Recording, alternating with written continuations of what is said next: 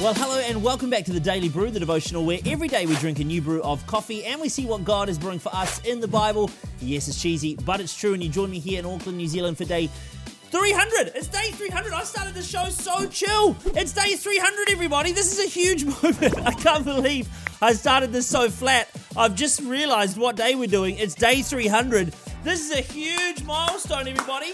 Yes, 65 days to go. Wow.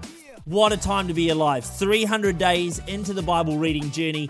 Congratulations if you've been reading the Bible and doing this journey every single day for 300 days. It is a massive achievement. Congratulations. Huge, huge, huge, huge, huge. What a time to be alive. I can't believe I started this so flat. I could re-record it, but now you know this is real. This is what we do. Hey, let's have a look at what scriptures we're going to be reading, no matter what platform you're on, Spotify, Apple Podcasts, YouTube, Skype, I don't know, whatever platform you're on. Let's have a look. They'll be in the descriptions as well.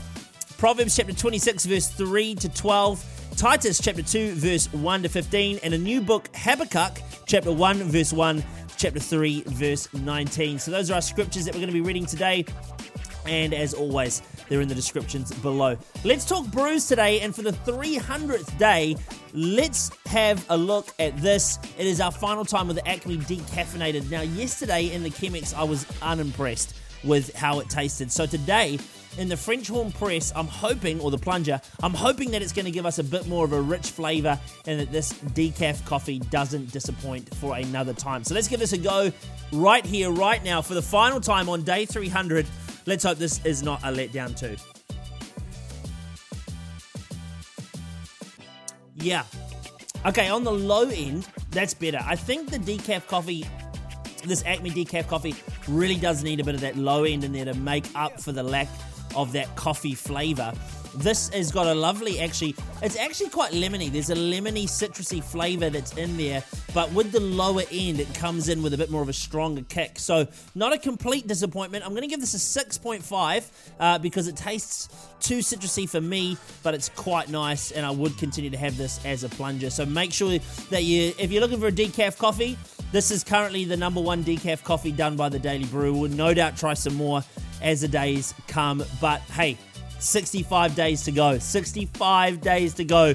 And then we've completed the Daily Brew project. What an incredible time to be alive. That's it for the brews, though. Let's get into the Bible for this 300th day of Bible reading. One of the more popular words in the book of Proverbs is the word fool. It pops up 96 times in the book of Proverbs. Proverbs uses the word fool as an opposite to a wise person.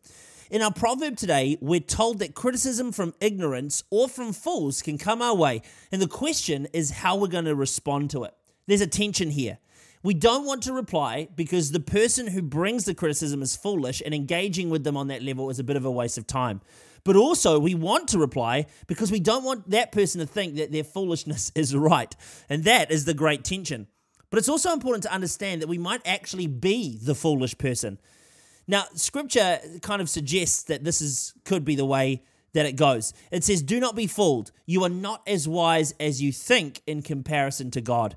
Look at this in verse 12. It says, do you see a person wise in their own eyes? There is more hope for fools than for them. Ouch. You might think that you're a wise person. And after seeing how silly fools can be, to find out that when we think that we're wise, that we're even worse off than fools, it kind of hurts. So what do? We have to be humble, seek to understand, and have grace for people, even if you think you are right. Paul writes in Titus today, in the passage in Titus, that we should make the teaching about God, our Savior, attractive. Then he gives a bunch of instructions on personal conduct so that people have nothing bad to say about them. This is the list. I'm going to read this list to you, okay? And let's just see how you line up with this list. He says this. He speaks on sound doctrine, being temperate,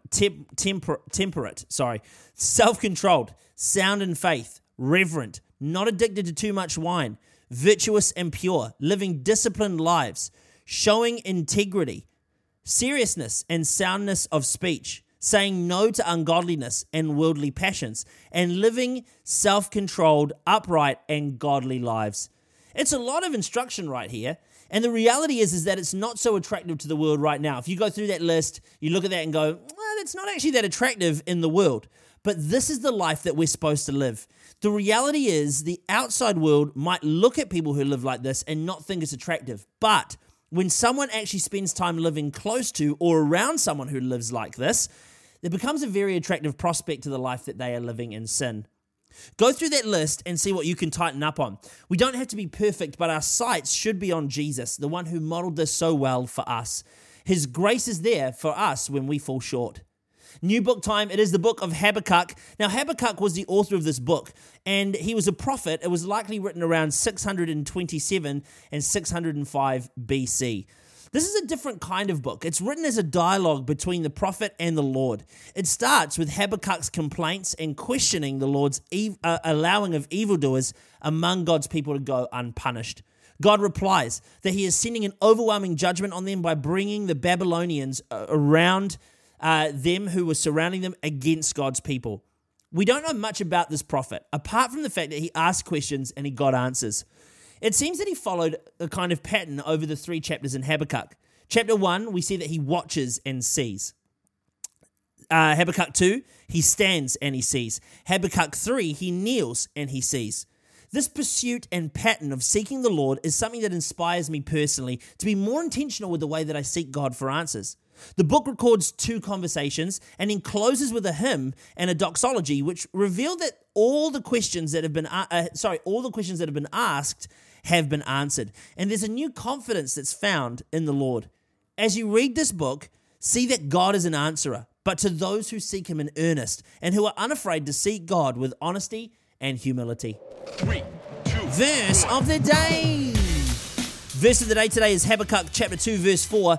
See, the enemy is puffed up. His desires are not upright, but the righteous person will live by his faithfulness.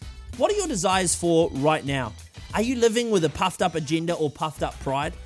We, those who are righteous through Christ, live by our faithfulness.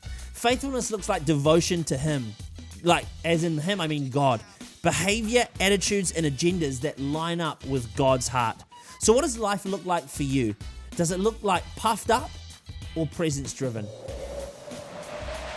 And that is it for the Daily Brew today, day 300 of 365 days of Bible reading. Thank you so much for joining me no matter where you are around the world. I pray this has been encouraging and stirs your heart as you read the scriptures today, that you would see more of yourself and more of God through these scriptures as well. Hey, thank you to everybody on YouTube who has, for the last 300 days, subscribed to the YouTube channel and click the bell so you never miss a devotional upload. Also to all of you on Spotify and Apple Podcasts for following the podcast and rating it. Thank you for doing that. It helps get this out to far more people.